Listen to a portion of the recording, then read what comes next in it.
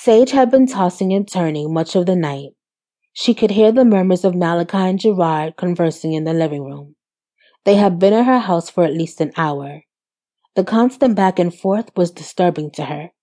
It was almost 3 in the morning, and she knew that those two haven't slept since before Thias went missing. She laid on her back staring at the ceiling through the darkness. Suddenly, she felt the baby's foot glide across the middle of her stomach. A feeling of calmness came over her, just for a moment. She had never felt the baby move. This was the first time. She figured that was its way of giving her some much-needed hope. Damn it! The sign of Gerard's frustration took Sage's focus from the baby moving and back onto the dark clouds of her thoughts. She maneuvered her way in the bed to get up. Her belly had grown so round in 2 months that she could barely see her feet. She struggled to stand as she pushed herself up from the bed. The sound of Gerard's voice grew more intense. She opened the door and headed down the hallway into the living room. What's going on? Did you find him? She asked.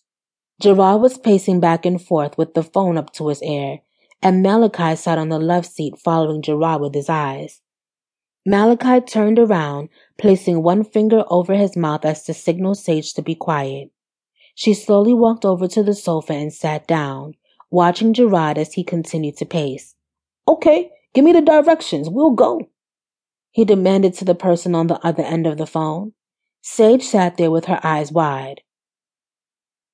That could only mean that they found my baby, she thought to herself. She began to feel relieved as the thought of getting Thias back, and couldn't tell whether she had butterflies or if the baby was doing backflips inside her. Either way, the world felt like it was lifting from her shoulders.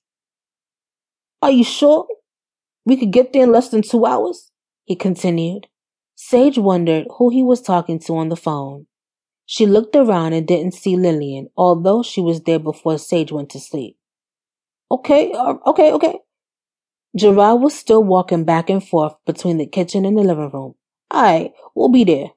He hung up the phone and looked at both Malachi and Sage with the biggest grin. We found him.